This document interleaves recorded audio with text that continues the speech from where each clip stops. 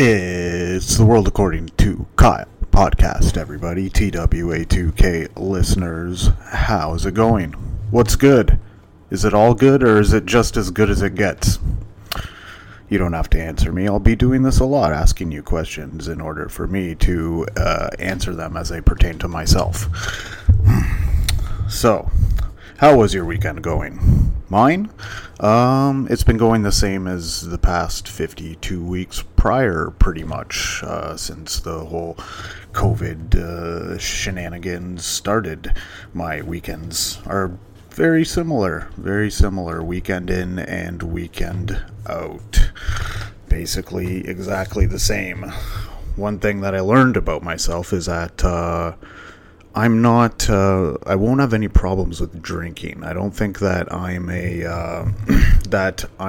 have any fear of sliding into alcoholism, let's just say.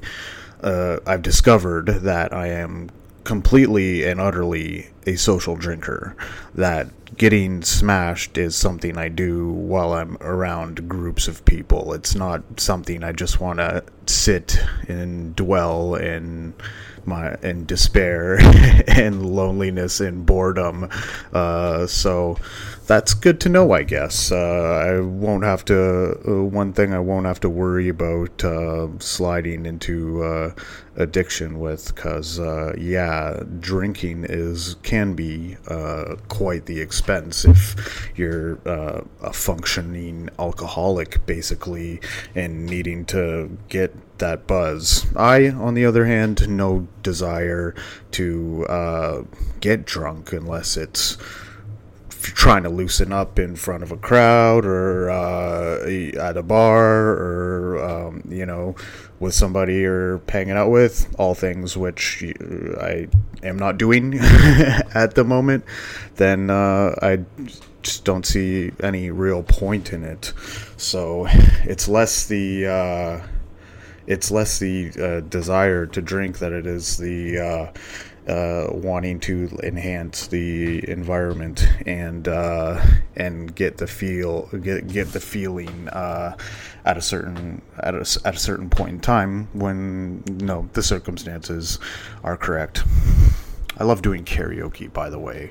Karaoke is my thing whenever I don't even need to be around people or hanging out or with anybody. Just go and hop around to a few bars that are doing some karaoke, wail it out a couple times while you're in the middle of your bar hop. I always find that's pretty good. But I guess this weekend was a little bit different in the sense that I did see a live concert. Well, it wasn't live, but it was the first time it had aired from a band called Portugal the Man. They had streamed to YouTube this session they did in December of 2008 after they released their first 3 albums, which was really cool. It was just a live jam session of them doing their early material. And as much as I rail on music that is bad, modern music that is bad, which there is a lot of, I will give credit where credit is due. And Portugal the Man, they're just one of those bands that perfectly integrate lyrics, instrumentals. They sound modern without giving up the good things about strumming away on a guitar or having a sick instrumental solo, or wailing away on the microphone and using metaphors that it's just as much as we don't have those sort of really top end high produced good quality music. If you do your digging, you can definitely find some stuff that's comparable, if not better, and really shows the advancement that music has undergone in the past little while. So that was great to watch the Portugal the Man Oregon sessions. If you're a fan of theirs, I definitely recommend checking it out. It was quite a good session, and I was watching it when they did it live. I can't wait for them to come to Toronto again. A little bit of a bittersweet time the last time that I ended up seeing them. It was I heard they were playing at a festival, and the festival was in downtown Toronto, and I'm just like, oh, sick, Portugal the Man, they're they're gonna be there. I was like, I better go.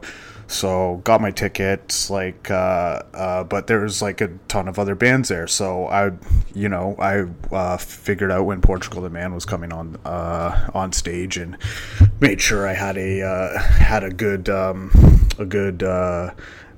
view of the stage. Was close enough to get in any pits if a pit pops off.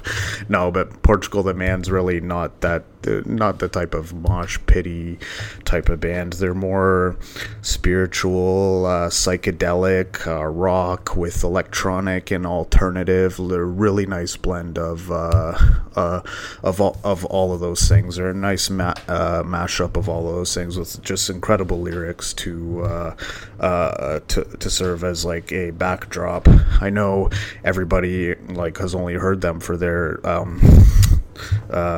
Feel It Still, the 1986 song, but they have 5 albums of mostly packed with great songs all the way before the newest album Woodstock came out. So yeah, I was at this speaking back to the concert that I was at, the festival I was at, sorry. So Portugal the Man was playing third last, and they only were given half an hour, so they had to be off the stage after 35 minutes. They were calling them off the stage, and nobody wanted them off the stage. They were just crushing it. And after that, the next 2 bands that were on next, no offense, they were not even close to as great as Portugal the Man was. One of them was Breaking Benjamin, and one of them was Tribe Called Red. Okay, they have a couple good songs each, but they just have a couple hits. That's it. Portugal the Man could have played out there for 2.5 hours. They just however they decided to organize the who was playing and the way the time was spaced out was just incredibly foolish, in my opinion. So basically, I paid $100 to watch Portugal the Man play live for half an hour. Gee, thanks. And that was it. After that, you can't, for me anyway, you can't top seeing Portugal the Man. I just had to fucking, I had to take myself out of the situation, and I'm just what am I gonna do? Just watch such a amazing band, and then I'm gonna rock out to Breaking Benjamin after? No thanks. And no offense to Breaking Benjamin or Breaking Benjamin fans, that's just how I feel, yo. But I'm a little bit of a different variety. I'm a little bit of a generational tweener. I was born in '86, and I feel like I'm at the tail end of Gen X and the tail beginning of millennials. So it's I'm kind of stuck in the middle here. I see the good in both sides, and I'm not completely one or the other. There's a lot of things that I can't stand about both of them. But I feel around that time, the Babies, 87, 86, there was kind of some kind of cultural change where a lot of the kids started getting into hip hop was more mainstream and was like viewed as like the default like mainstream music to listen to, and it just kind of took over, where there wasn't that insurgence of like good modern rock and stuff that really spoke to younger kids the way that Gen X in grunge and metal and like Metallica and stuff like that, how that happened. I don't think there was anything like that, and it was kind of like a changing of the guard, and that's kind of when millennial culture came into being, I think. So it's kind of weird being on both sides of of the equation, but that's kind of what I'm used to. I mean, like, I've always been the type of person where I was always too jockey for the nerds and too nerdy for the jocks. Like, I was always kind of a tweener in that sense, where, you know, it's like, you know, you could wax poetic about technology, but, you know, you also see the value of, like, you know, pumping iron and running fast and in playing sports and stuff like that. Ultimately, I think you have to kind of be more one or more the other, but you know, I'm having fun straddling the line right now, and you know, sometimes a little more one, and sometimes a little more the other, depending on whether the situation dictates it or not. I think ideally I would like to be a little more in kind of my workout jock mode, but the situation is kind of preventing me from doing so and partaking in the physical activities that I'm normally used to. So that kind of sucks, but it was an opportunity for me to, you know, sharpen my swords in the abstract, and you know, allow me to kind of map out trying to get podcasts out, which I am doing right now, as promised. My second podcast. So this is number 2. I enjoy everybody who's here for the early early stages of TWA2K. So congratulations. You know, you're really buying the dip right now. you're buying the dip right now. Where I understand that my quality of my podcast isn't going to be up there right away, but I do listen back, and I'm getting into the process of learning how to master and learning how to fine-tune all the aspects of a podcast to make it better, and I'm going to keep growing at that week after week. The last one I just kind of wanted to get out there, because the Super Bowl was happening, and a lot of it was talking about the Super Bowl in the sports section anyways. By the way, stay tuned. TWA2K Sports is coming up after the regular The World According to Kyle episode. So yeah, the Super Bowl's coming up, and a lot of it was Super Bowl oriented content. So I wanted to make sure that I got that out there, and that it was a bit choppy. I could have edited it better, but I'm learning on the fly. I don't have a Jamie yet. How many subscribers? Someone comment below. Do you know it will take for me to be able to afford my own Jamie? That would be that would be really nice. Or who knows? Maybe I'll just become my own Jamie and not have to worry about any of the doling out some coin to pay out to somebody. But yeah, we're gonna get there, guys. hang on tight. We are gonna get there. We're gonna get videos. We're gonna get backdrops. We're gonna get all that. Okay, just let's just deal with the choppiness for a little while. I mean, like, so don't nitpick too much at the start, but I'm doing 12 episodes this year. I think by the time next year I want to do 2 episodes per month.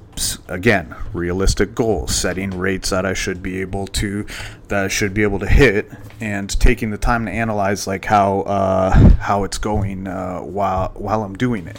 So yeah, by the time I'm ready to rock on 2 episodes per month, I think I should have I'll be better at speaking and coming up with topics, and having sections and things that we can go after. But yeah, it'll be all a work in progress. I do have a really good camera, so I can start doing this, having a video form of this. I know, like, I follow a lot of podcasts, and a lot of times people will complain about not having the video format, which, I mean, that's never been a factor for me in determining whether or not I end up listening to a podcast. Like, if they have a video, good, that's all right, but like,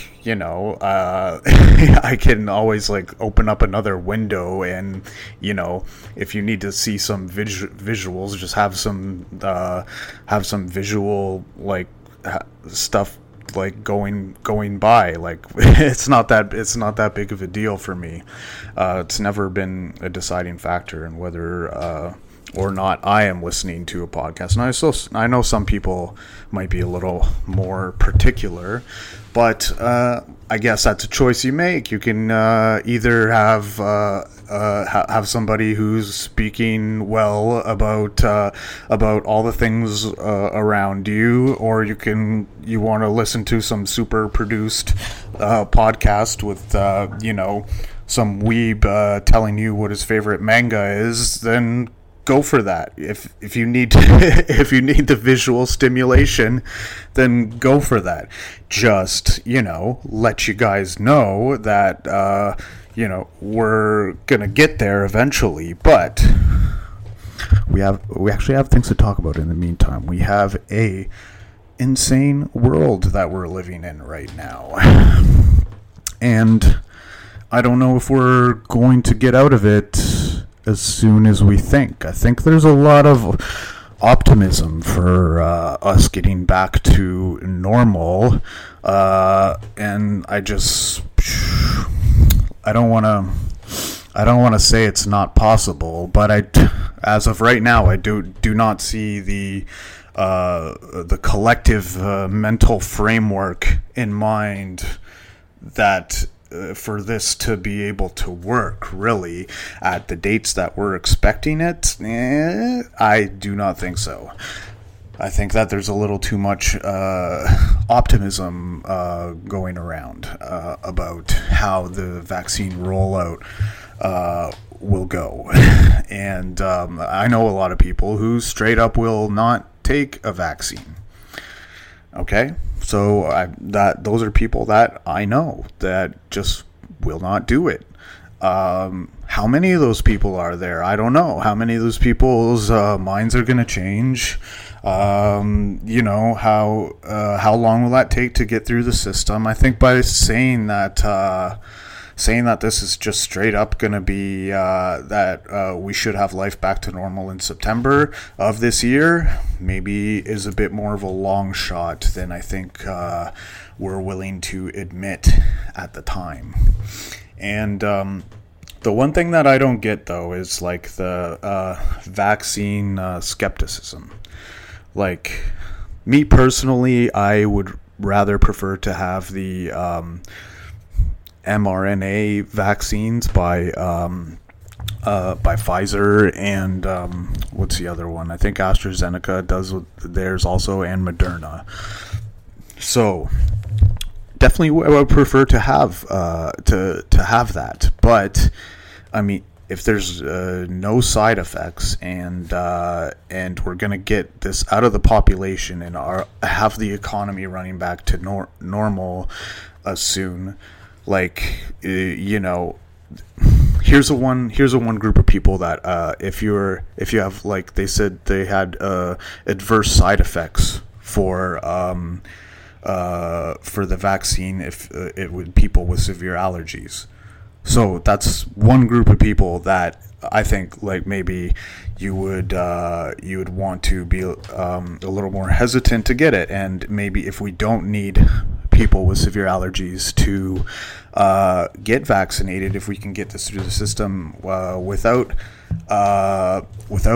getting those people vaccinated and putting those people at risk for a negative reaction to the vaccine, if we could do that without doing that, then that's fine. That just decreases the probability of death as a result of the vaccines. But like, I think, like, the skepticism, like especially about the mRNA ones, is unwarranted. It just, like, you aren't actually getting the virus inside of you. What it's doing is it's creating a protein that mimics the structure of the virus, and your body's immune system learns to recognize it, and your cells attack it, and just your body's immune system becomes more resistant to structures that look the way the same virus, that operate the way the virus does. So for the skepticism, like, I understand that it's there and you have your own free will, and I'm not even saying that you shouldn't decline it, because I can't know what's best for you. But I just think that we're just being a little optimistic on the time frames that it's going to take. I think maybe it won't take till, I think maybe 2022 will, by the time summer 2022 rolls around, we will be all right. And that's my prediction. I hope that I'm wrong. Please let me be wrong. Let me be wrong about this. But yeah, to say that it's just like, okay, everything's just gonna open up fucking by then. So if things are if you're really hinging on things being close to normal by then, I wouldn't. But if I had a business, I would have definitely sold it all a long ass time ago. So yeah, but I mean, I can hope. I'm hoping that people will do the right thing, and that this can be over with a little sooner. Because, in my own selfish interests, Tame Impala is coming and doing a concert in Toronto in October, so I have tickets from their last canceled concert. So if I could see that, hey, I would be ecstatic. But I'm definitely not counting on it. That's for sure. So, you know what? Watching old Simpsons episodes is making me feel kind of dumb. Because, I understand that I was young when these were happening, 1994, I must have been 7 or 8 then, but you're watching it now, and you're watching episodes that were on in that time, and you're just like, damn, these were really great. Why did I not like the Simpsons more? But I don't know. I just watch them now, and all the jokes are wow, they're very even relevant for today. But I guess Simpsons just kind of Simpsons didn't develop at the right time with me, and then it started kind of looking old when I started to grow up. So then it kind of transitioned to South Park at that time. So, but yeah, here's another thought I have on kind of TV entertainment. It's like we need to make sure that sci-fi movies are set, quote, at some point in the future, are setting it really far ahead so that we stop looking so stupid. There's 2001 A Space Odyssey and 2047 Blade Runner, and the futures that they depict are not even anywhere close to what they thought they would be at the time. I don't know if they was supposed to be like a interpretation of what you think the future would be like, but I say just add 500 years onto it just to be safe. Like the times pass from these movies, and then you kind of like are watching 2001 A Space Odyssey. You're like, fuck, we're nowhere near that.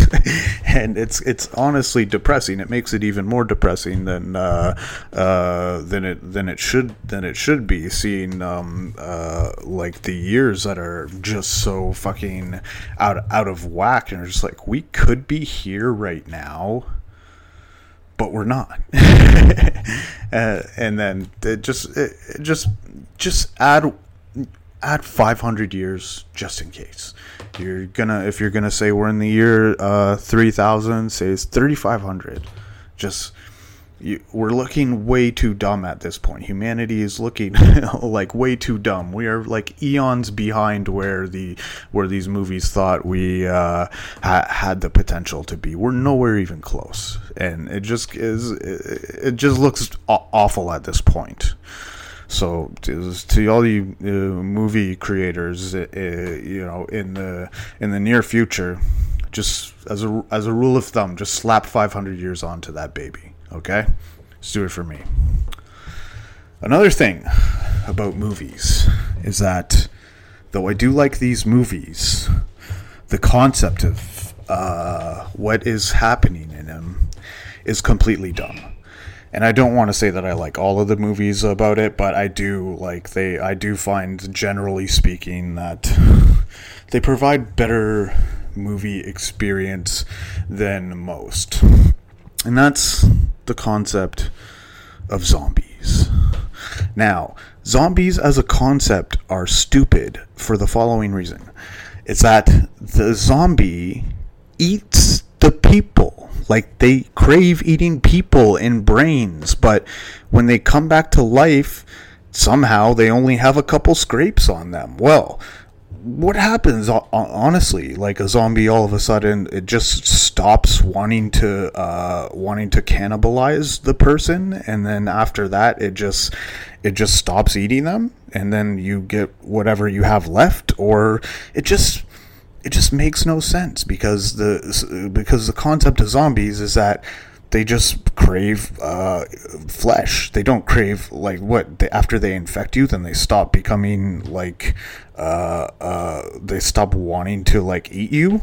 It's just kind of silly if you think about it.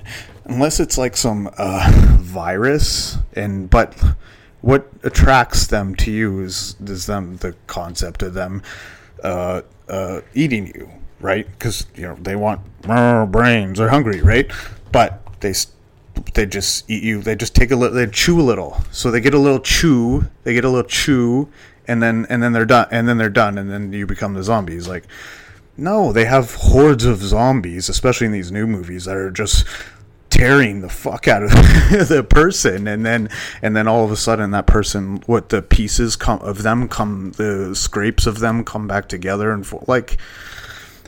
I don't think anybody has addressed that, really, and the concept, after thinking about it, kind of makes zombie movies seem a little ridiculous. But it's like any movie; if it's done well, it's done well, and I'll watch it. But most things are not done well. Me personally, I was not a fan of The Walking Dead. I call it a zombie soap opera. because there's it's just soap opera drama happening inside of like a zombie movie. And by the way, okay, what the fuck type of show has a boomer named Negan and a guy who is like 5 years old named Carl? Like, that alone is just like boggles my mind when I'm watching it. It's like that should be the reverse, pretty much. And yeah, it's okay. I mean, it's okay if you just like to watch things and pass the time and stuff like that. No, not hating on it for that, but something needs to be really captivating and great for me to be able to just sit down and watch it. Like, think about the life you're wasting just fucking watching shit. Like, watching people pretend to do other shit. Like, it's a lot. And especially if we're talking about binge watching a TV series with like close to 10 seasons, like, fuck, we'll say 5 hours per season. Like, come on, like we're you're getting like what, like 25 to 50 hours of just spending time just getting visually stimulated. It has to really be something that's captivating for me to really get into it and watch it. That's why often I don't watch movies in the theater. I hate going to a movie theater and paying that sort of money to watch a movie that you don't know if it sucks or not, and it sucks. So I need to see a lot of good reviews, and like not just a lot of people liked it, but like some really in-depth like shit that really makes me think like, okay, this is a good movie to see, because I'm done with that. I'm done wasting money watching crap to get like visually stimulated. There's so many other better things that you could be doing with your time, like learning a skill or learning a trade or exercising, like reading, studying some university subjects, like anything. Like, you can be doing that, or you can be just mindless entertainment. And not to say that not to hate on anything that falls into the category I'm disparaging right now, but that's just me. That's how I'm wired. That's I'm a different, I'll say, from other people, but that's just how I do. So yeah, take it with a grain of salt. You do you. That being said, I really what movie I really wanted to see that seen a preview for was the Coming to America 2 sequel. It's finally a movie that will make me feel proud about pretending to be black. Eddie Murphy was a shit, though. I mean, you can't really hate on that. Eddie Murphy just tore it up. Like, he tore it up so much that they needed 4 Kings of Comedy just to equal what he did in Raw. And Delirious was fucking fantastic. You knew like Eddie was about to tear it up in Delirious. Eddie comes out fucking wearing like that red leather walking around like he knew he was just about to fucking wreck shit. Like, it's like, oh man, like Eddie in Delirious, man. Like, it's hard to watch comedy nowadays because like the comedy that we had back then, like, fucking Dice Clay, fucking Eddie Murphy, George Carlin, Bill Hicks, Sam Kinison, like, you're not competing with that now. Like, you just can't, like, man, like, just it's not happening. We're not producing comedy at that level. Everybody has to be too PC and worry about exactly not offending which groups they are winning the offended popularity contest. And you just have to, that's not a way to produce great comedy. That's not an environment in which you can produce great comedy. Even if you're trashing the powers that be, and even if you're trashing the PC culture, because you have to come at it with you have to come at it from a certain angle of respect for it now, because it can completely ruin your career, as we have seen in many cases. So it's not like you can just pretend that it isn't there. You have to acknowledge that it is there, and you just can't disparage it, or it forces you to give it respect if you're trying to disparage it in such a way that it just anytime comedy is under more ideological or intellectual restrictions, it can never be as good as comedy that's more free to say whatever it wants. And that's just the truth of the matter. That's something we can't avoid, right? So hopefully things start to change, but it doesn't seem like it at least in the near future. Maybe hopefully long term it might be a little bit better, but yeah, we'll see. All I know is that the comedy back then is that's got a leg up on us right now. That's definitely beating us. If if we're keeping score, that's one for the 80s, I guess. Now, I am a pot smoker, like I said before, how about my drinking and about not being addicted to drinking. I think pot is a bit different, and that I think pot is getting a bad rap, but I kind of understand why. For me, I can smoke and not have it cripple me, and just have it almost like a stimulant of sorts. It makes me anticipate doing things. It's where you're kind of getting grogged down by the minutia of the day and of the boredom of day-to-day life. It makes just doing those things seem a little bit less boring than they would normally be for me, I guess. Doing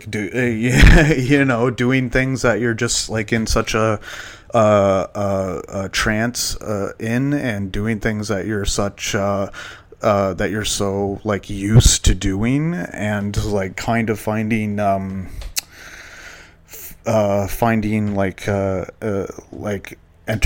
finding it entertaining, and finding it more stimulating, doing those activities that you do all the time and are normally bored by.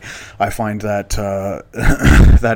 pot can help enhance those things and make you feel less bogged down by what's going on.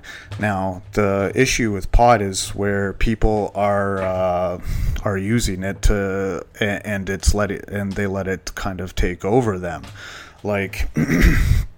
If I have things that I want to do with my life, and pot is preventing me from doing those things, then that's an issue. then that's a problem, and that's something that that I'd have to look at. And I understand that, like, my way of doing things is different than most. Like, most people allow things to control them a little bit more. I just kind of view it as like pot for me. It just enhances the things that I'm doing. I don't go too overboard when I'm spending on it. If I don't get it for a day or two, that's fine too. Like, it's not like the be all and end all. Like, I need to have it. And I know some people where they are functioning potheads, so to speak, and it's just like any other addiction. And, you know, like, a guy comes home to his kids and wife driving him crazy, and takes, he uses half a joint, smokes half a joint, like, despite the fact that, maybe he's addicted to it. Is that really bad? Like, it's definitely better than getting drunk. But just because it is better than getting drunk, it does not necessarily mean that it's good for you, or that you're living a productive life, or that or that you wouldn't be better if you just fucking put the joint down for a little bit, and seeing kind of what you would do outside of it, and do that. That's what I suggest for anybody.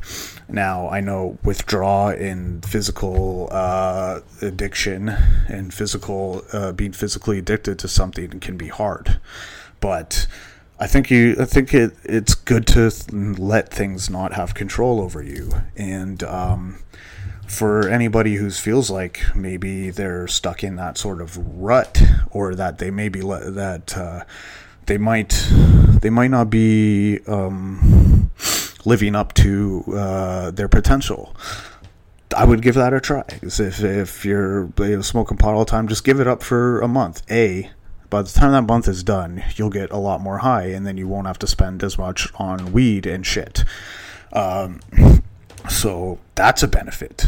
And then you'll just kind of see the things you're doing while you're not high, and where your mind is going to, and the types of things that you're into while you're not smoking. And then if these are vastly different from the things that you're doing while you are smoking, then maybe I would look into cutting back.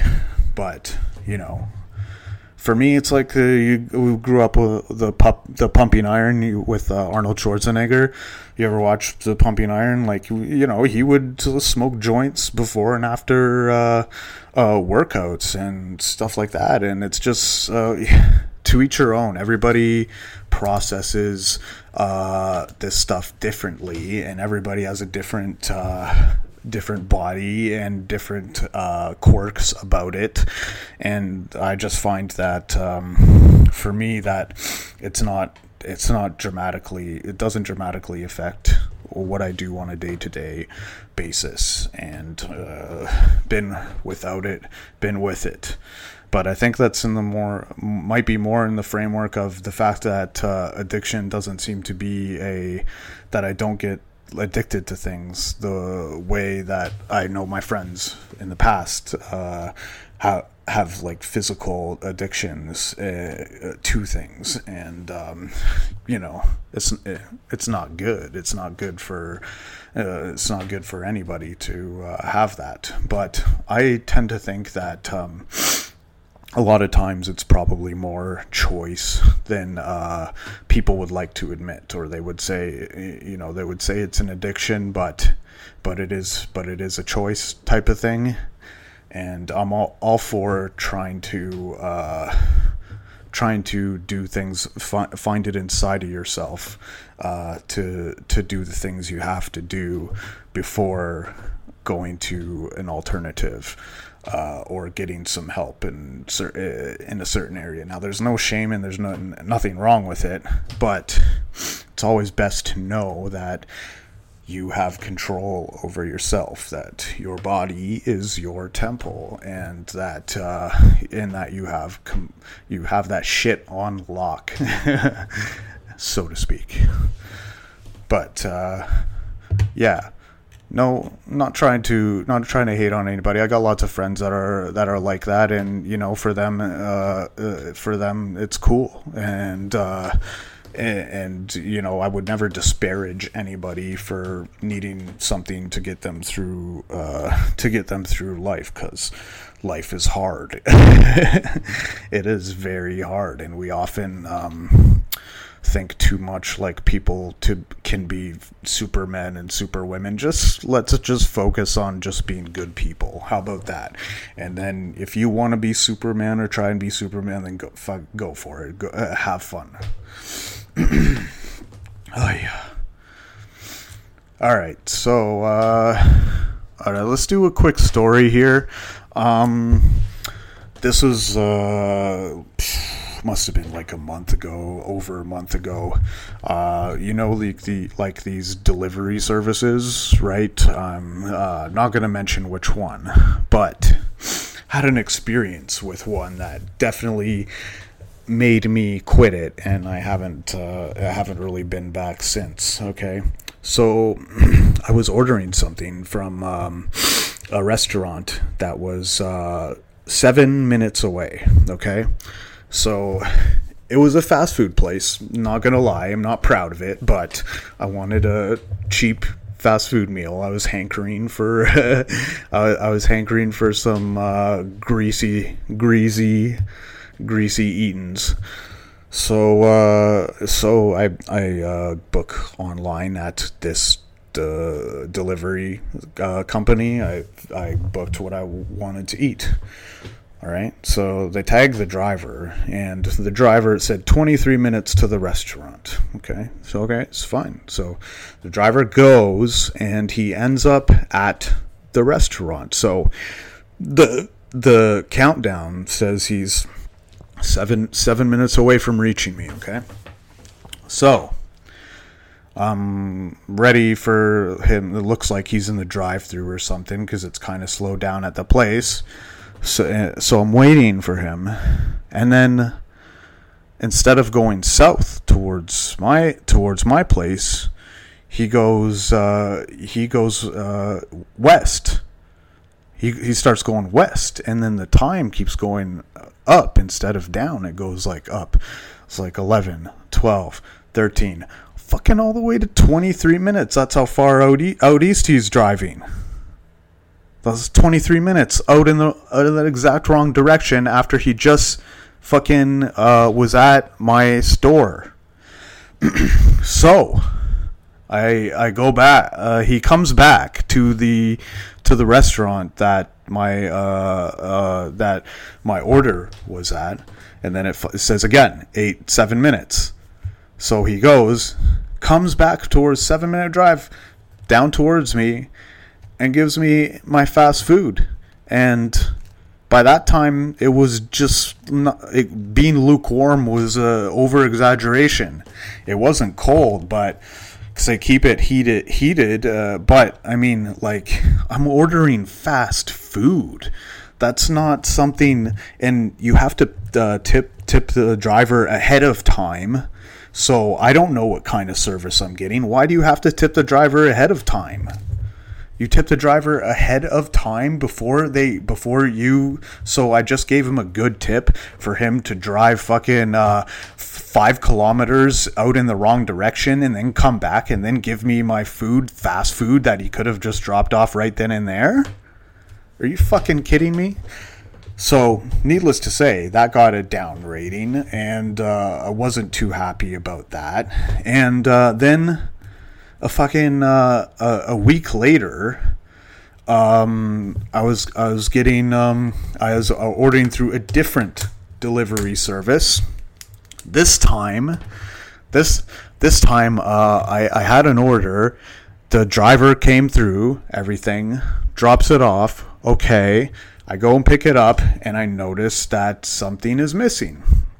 So I had the thing opened, and I had the app open from when the driver left, and I do not close it until after I have reviewed everything and make sure everything is there and in its and then that I didn't get gypped on my meal, basically, before I close any windows. So I look inside my bag and it's like, oh wait, something's missing. So I go and I report that they have a little question mark box. This is from a different delivery company, by the way. 2 different delivery companies. Okay, this is the second one. So the delivery company has this question box, and I click it after says your order has arrived. So I click it. It's like, what was there an issue with your order? Yes. Something missing. There's an item missing. Yes. And it asked me what was missing from your order. I clicked on what was missing. Then it said they would text me a code to apply the discount for the item that it did not give me. All right, so good. I get the text. Good. Plug it into the system. Hit enter. And it's loading, and I'm like, good, okay, that's it, I'm done. It's on. It should be on. I watch some YouTube videos, and pass out, and shut everything down. So the next week was when I used that delivery service next. And so I go to use a delivery service, and there's no discount that's being applied to my order. I try to text somebody in the chat box, and I say, "Hey, where's my discount?" And they say, "Oh, hey, here." They send me an email saying, "Call this number with this ticket number for your complaint, your order." So I go and I use that, and I get on board with get on the line with customer service, and then I'm just like, oh, hey, so I don't have a discount right now, and it said it was giving me a discount because I reported an item missing, and she says, so when did you do it? A week ago. It's like, well, why didn't you figure? I did all the steps that they told me to do in order to receive it, and how was that not recorded? And it's like, oh, well, she asks, like, oh, well, did you take a picture of it or something? So what, am I supposed to fucking, like, go and videotape, like, every little interaction I have online just to have some video evidence that it did actually go through? I got a text from your system saying that to enter this into the app in order to get the discount applied. She's like, oh, well, I can't do anything with that. You fucking kidding me? Are you fucking kidding me? This is how you operate your customer service business? I'm not even trying to rip you off. I'm just trying to get what I rightfully deserve because a fucking item didn't show up last time. So this is what you deal with delivery services now, and needless to say, I'm not too happy about it. I'm not too happy about it at all. If we're sitting here pretending like technology is advancing things, like I don't know. That doesn't seem like an advancement for what you pay. Like, it's, especially during the pandemic, it's convenient to pay for these delivery services, so you don't have to go inside of a bus, and and the thing is, I do tip well.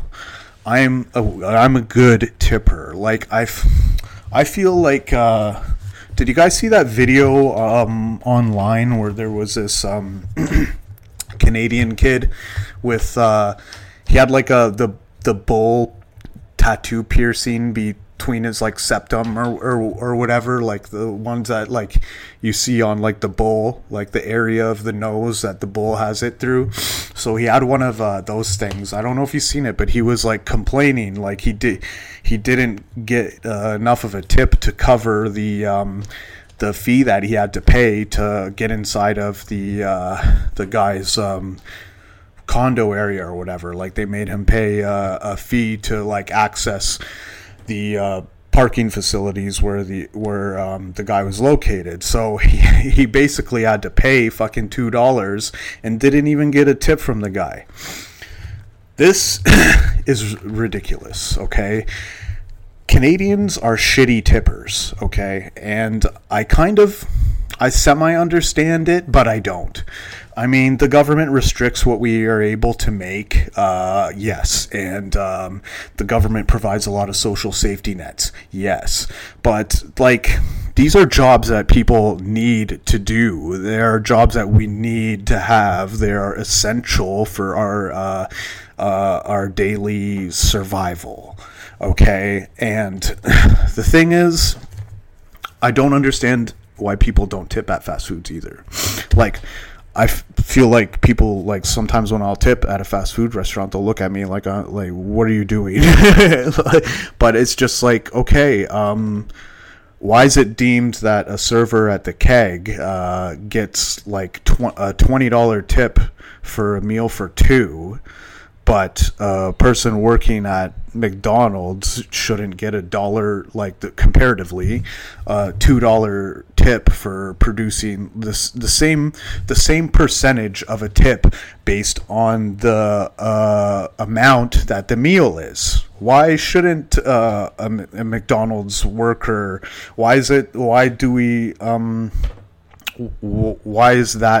looked down upon?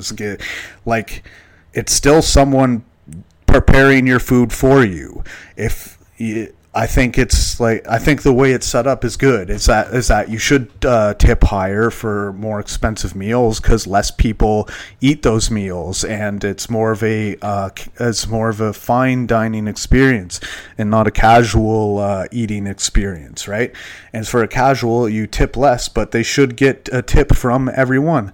Like Tim Hortons coffee servers, they're serving out that hot coffee. If everyone gave them, like, if you just got a coffee and got 25 cents minimum, okay, you should at least give them that. Give them a quarter. Because like, you know, if you don't like it, well, fucking make your own coffee. Make your own fucking burger and bring it into work. It's someone that's preparing your food for you.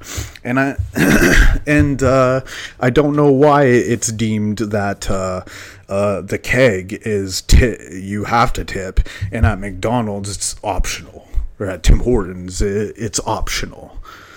Now, this is something that I think that we should consider. Like, you know, I just think, like, you know, that if you do not like tipping, then why don't you just do it at home? If you don't like, why do you pay so much for a beer when you go to the bar? It's convenient. It's like convenience and a respect fee. So, you know, here, please don't fucking spit in my shit. Like, at the very least, I think, like, it shouldn't be like you shouldn't have to give a Tim Hortons worker like fucking $20. No, like fucking $10. No. But they're preparing a coffee. You want a hot, like, I want a hot cup. Like, I don't want to just, people need to be incentivized to do good work. It's part of a deeper problem, and it's part of a Canadian way of being that needs to be fixed. Because, you know, when you go to the States and you have a wad of $1 bills, you tip people and you treat people good, and then they treat you good, and then that's how it incentivizes good behavior. The number one reason why I am not working in the casino industry right now is because in Canada, at all the places where you go, you have to share your tips. And why should I have to share my tips with somebody who's not doing as good a job as me? End of story. Like, that's stupid, and that's the number one reason why, like, I love to deal poker, and dealing poker is my thing. I even thought about going to Vegas to try and get a job doing that there, because it's financially, when you're making the money that you should and you're getting paid and you're keeping your own tips, it is very financially lucrative. I don't understand why that, but it's because the government controls, the bureaucrats, they control how casinos operate. It's not the it's not the people who actually own the casinos, because I'm sure they understand that, you know, you get what you pay for, and and a better dealer is gonna pump out more hands per hour. He's gonna attract better crowds there because he's they're having a better time because they're seeing more hands, and it's just, you know, it just creates a good cycle. It creates a positive feedback loop that and to just mute everything. What is the point of trying if somebody who's not trying is getting paid the same as somebody who is trying? And there's a way you can use the tips that people give to financially incentivize otherwise. Then what are you doing? So that's the number one reason why I'm not in that industry, for sure, because I loved doing what I was doing there.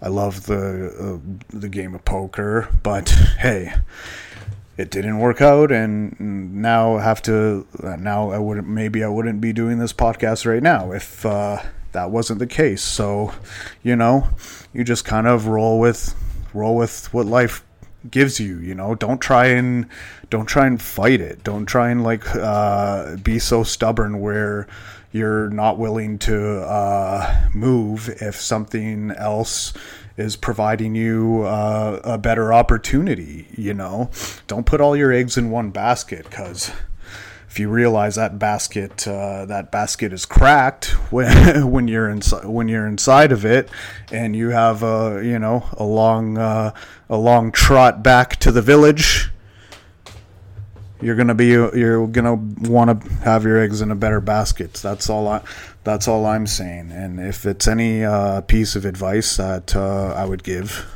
to our younger listeners, it's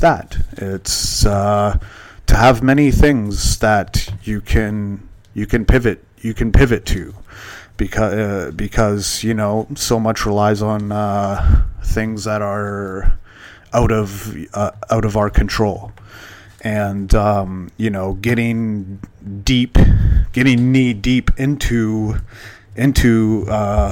the environments of these things you can do for a living. Getting knee deep into them is where you're gonna find out if it's better for you in the long term or not. So that's always something you gotta keep in mind, is that it ain't always what it seems.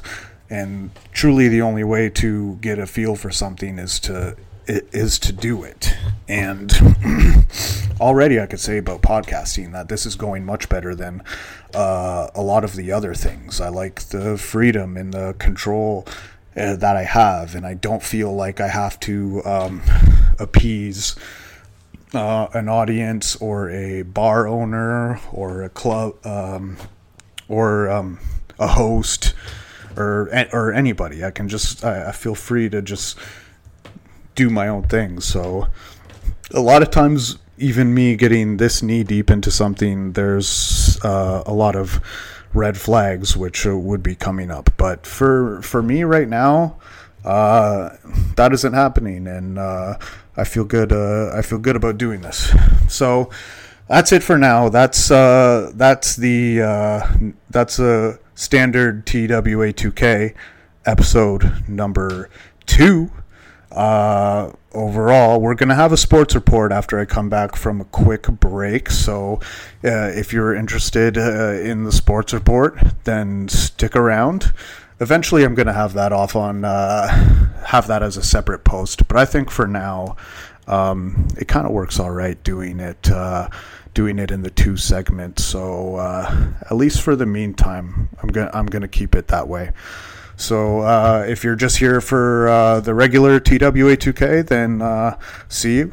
Have a good week, and I'll talk to you next month. Over and out. All right, it's a TWA2K Sports Report. All right, everybody, here to wax poetic about the sports topics that are hot right now.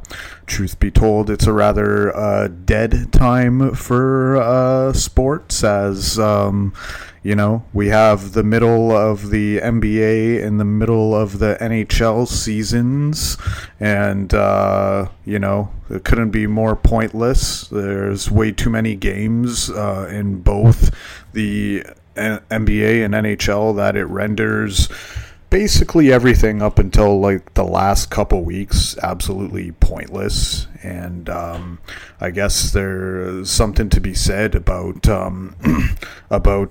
making each game meaningful, and that the schedules in both hockey and basketball are rendered meaningless by having so many different having so many games that you need to play. Like you do not need to play 82 games to figure out which is the best team to be the number 1 through 8 seeds in both conferences. And I know that that opinion will be muddled heavily, because that would reduce the amount of advertising revenue and revenue from the stations broadcasting the sporting events. And I know it's kind of a out there take to have, but it also happens to be true. The beauty of the NFL is that they only have 16 games, and you can't take a single game off. You can't just chill. It's now or never, and literally every single game matters and is meaningful for something. Even the last game of the regular season for like the Philadelphia Eagles, even the fact that the thing that was so upsetting about it, what Peterson did there, was that he could have tried to win and figured out a lot about Jalen Hurts in just that one game, and see how he is reacting and responding. Washington is an elite defense, and for him to go up against them and figure out what he's all about, like, is something that's important. It's important to figure out, and you just wasted an opportunity to figure out who Jalen Hurts is and how he reacts in very pivotal and meaningful situations. And that was the most egregious part about what Peterson chose to do on that day. Like, is really is moving up a couple spots in the draft really worth seeing if Hurts is your guy or not. Like, that's or at least giving him one opportunity to shine and give you a reason. Now you just benched him.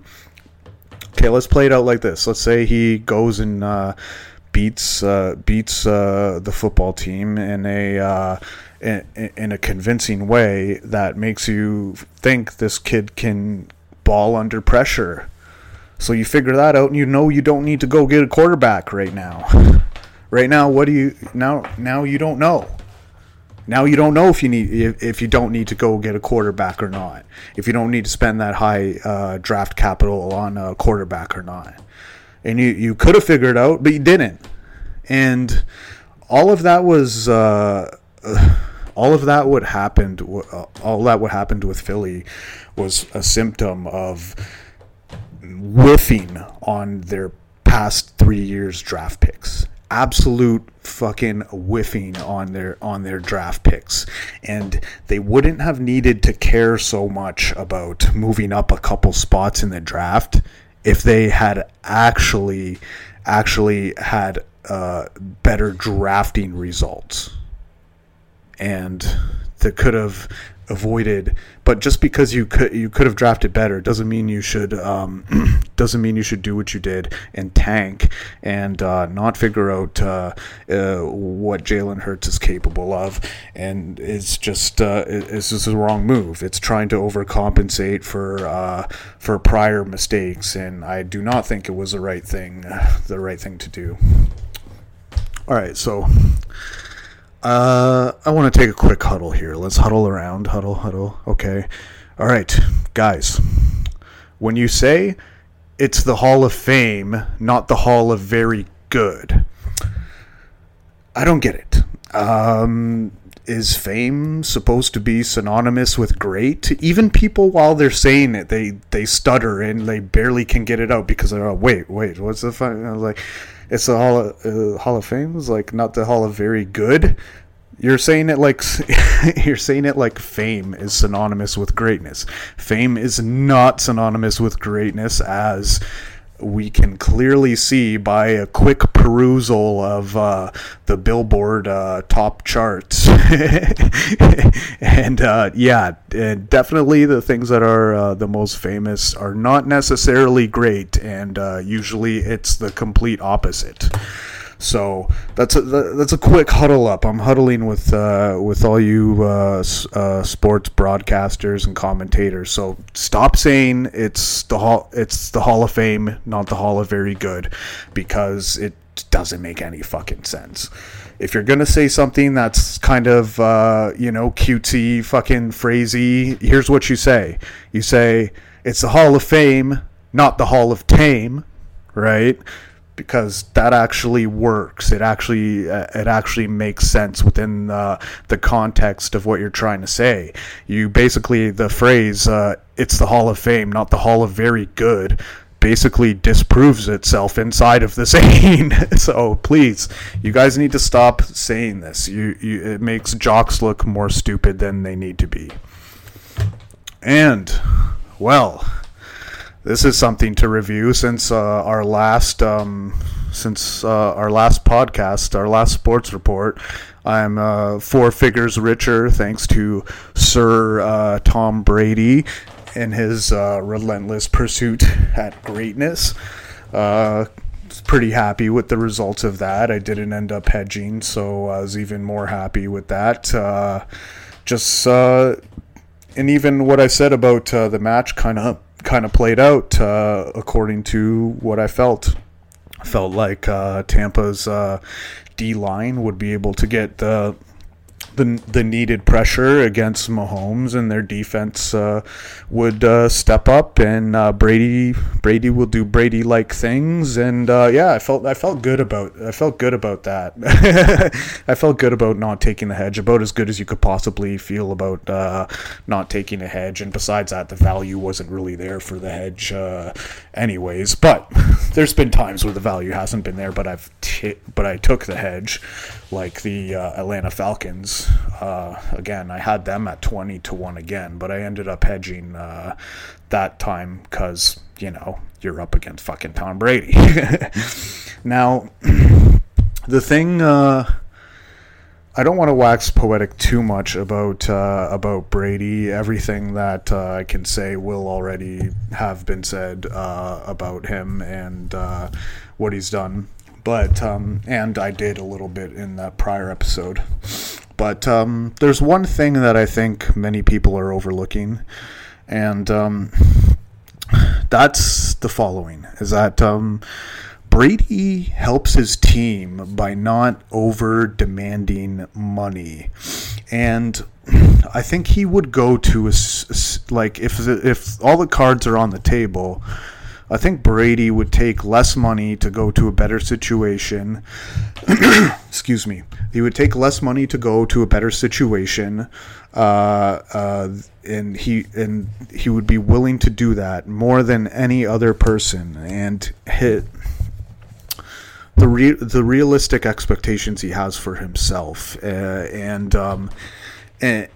is just outstanding. And that's going to be an underlooked thing, where all these quarterbacks are signing these super huge deals. Well, that's coming at an expense. Like, even like you noticed with Mahomes, like, okay, a lot of that was they weren't healthy at the time, but it's a lot of money to spend on a quarterback. And like Brady's taking discounts and winning fucking Lombardis. Okay? And so if you're Rodgers and Wilson, you need to take note about this, cuz say you hack $10 million a year off of your contract, which is already huge, like $35 million, $40 million, hack $10 million off that. With that $10 million, you can get a guy like $10 million a year is Shaq Lawson. $10 million a year is Logan Ryan. $10 million a year is Eric Kendricks. Having just one of those guys at $10 million a year, think about how much that increases your probability of winning a Super Bowl, because it does a lot. And Brady has a deep understanding of this, and a deep understanding about, okay, I'm taking a pay cut, but, at the end of the day, I got Dean, I got Barrett, I got Sue, I got Vita Vea, like, I got these guys in the trenches that can fuck shit up, and I got a defense that can hold it down, right? That's like, if you're Rodgers or Wilson and your concern is winning Lombardis for your legacy, you need to look at it other than, okay, how much am I getting? You need to have a different frame of mind, except just saying, okay, where's a place that's going to pay me the highest? Because even if they have everything in place that year, that it might only be 1 year, and your window to win might have been there. And even if you're saying, for the $10 million you save, even if you pick up two $5 million players, two $5 million players, that's Ed Oliver and Devin Bush. Aaron Rodgers, you're saying Green Bay wouldn't have a better chance at winning if instead of you getting $35 million, you got $25 million and you had Ed Oliver and Devin Bush. You're saying you wouldn't have a better chance at winning? Get out of here. Get out of here. You would have a much better chance of winning with those two players. And Brady's greatness is directly tied to his to not taking more than he needs.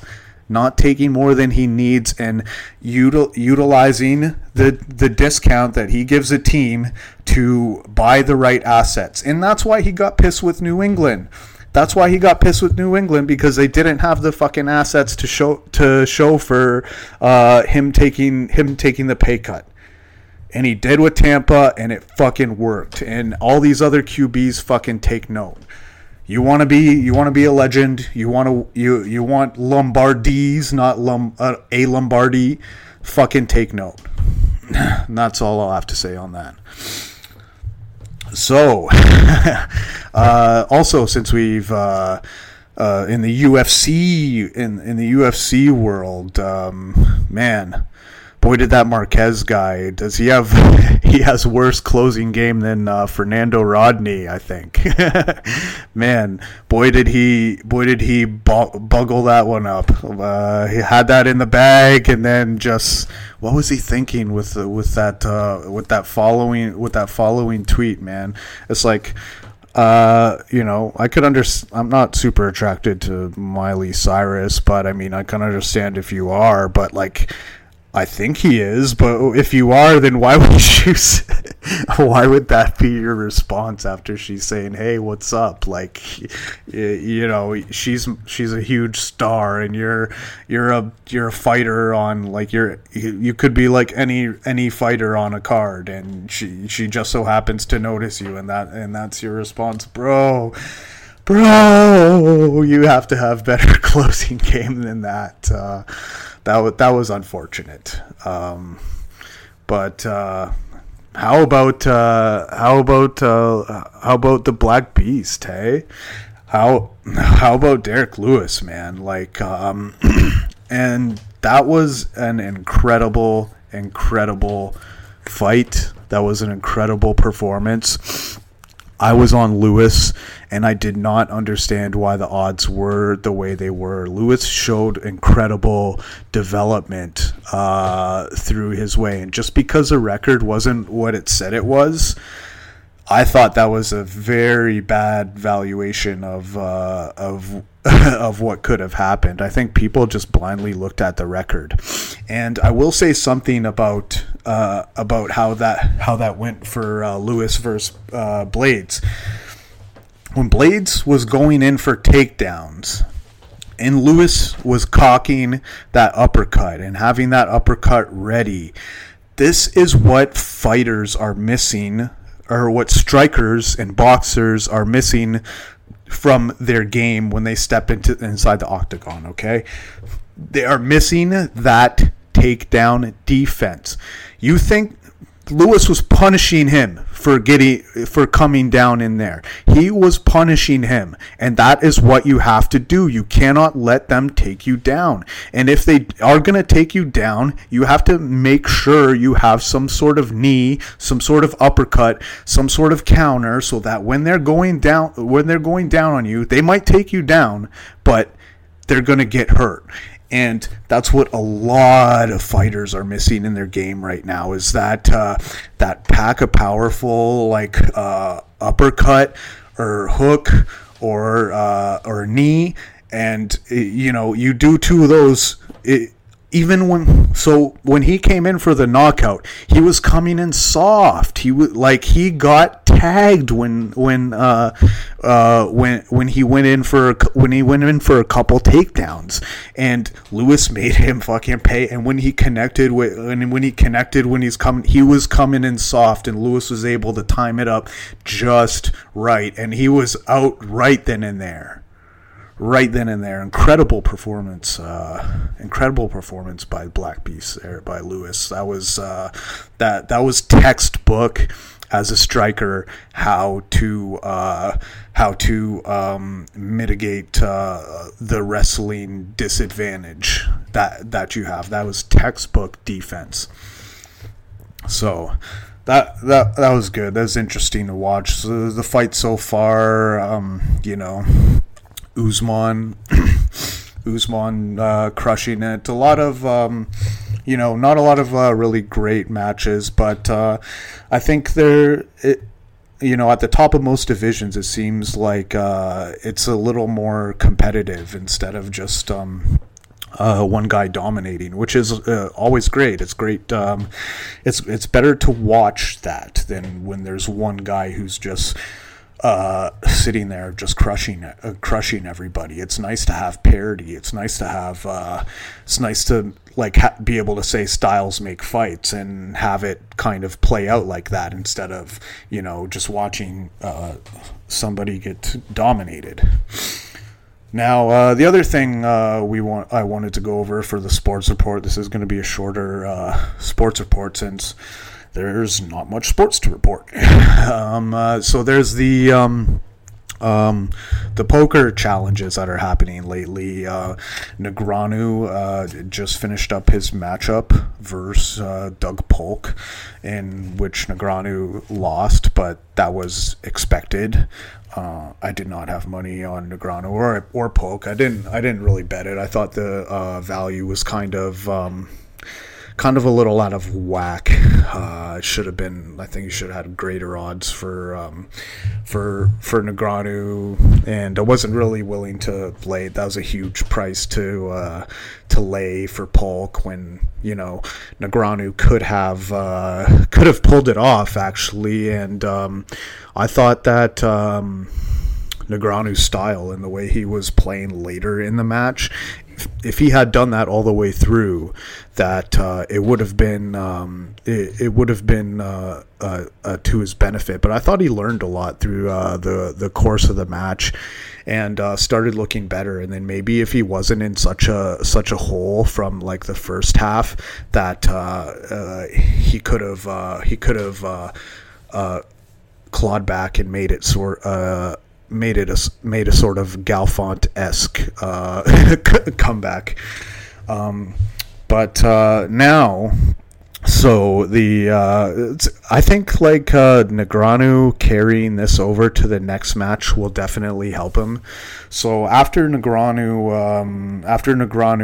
lost, I guess Hellmuth probably had money on him and was chirping Negreanu a little, and Negreanu took exception to that, and now I guess there's going to be a Negreanu versus Hellmuth heads up X amount of hands kind of tournament challenge happening.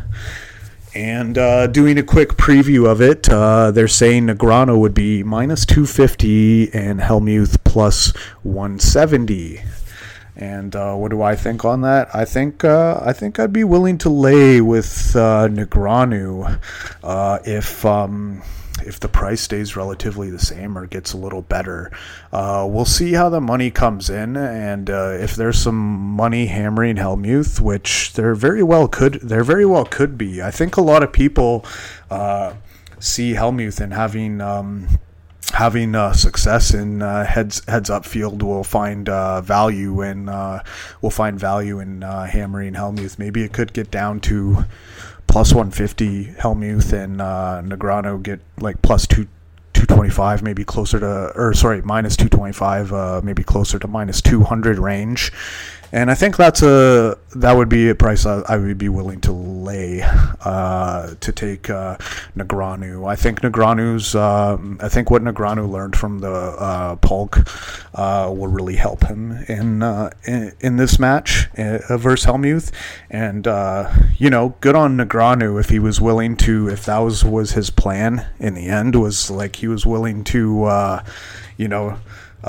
drag his name in the shit for because he knew Polk was like so much better, and then learn what he needed to learn from that match, and then start implementing GTO and other strategies similarly to Polk in order to beat these other guys, like Hellmuth, Mattisau, Esfandiari, etc. If he's willing to do that, then that'd be interesting. I think Negreanu might be able to. I think versus Hellmuth, he should be able to pull off, like if you're playing 20,000 hands versus Hellmuth, who's a little bit of a firecracker at the poker table. I would think that Negreanu, slow and steady, will win the race there versus Hellmuth, and so I'll be looking to bet that. It's interesting. Hopefully they find a way to be able to show the hole cards in these games, right? Like I think these matchups are interesting, but it's not like when you're watching like WSOP or something and the hole cards. I think it takes away a little bit of what we're used to, and we're used to being so privileged where we were able to see the hole cards. But I think it would be a lot more popular if that were the case. But regardless, I mean, having these super long matchups, I don't think it really makes for good TV, like over the internet. Like it's okay. I think don't get me wrong, I think it's a true test of who's the better heads up player. I think that's like a good way to measure it, is playing 5,000, 10,000 hands, because it just the more hands you play and commit to, like the less likely a result is luck based. So that's it for now. That's it for the sports report. Like I said, not much going on right now in the sports world for me to be able to report on. So that's it. And the regular episodes of TWA2K listeners and Sports Reports listeners, thank you for tuning in to episode number 2. And we'll see you all again next month. Take care.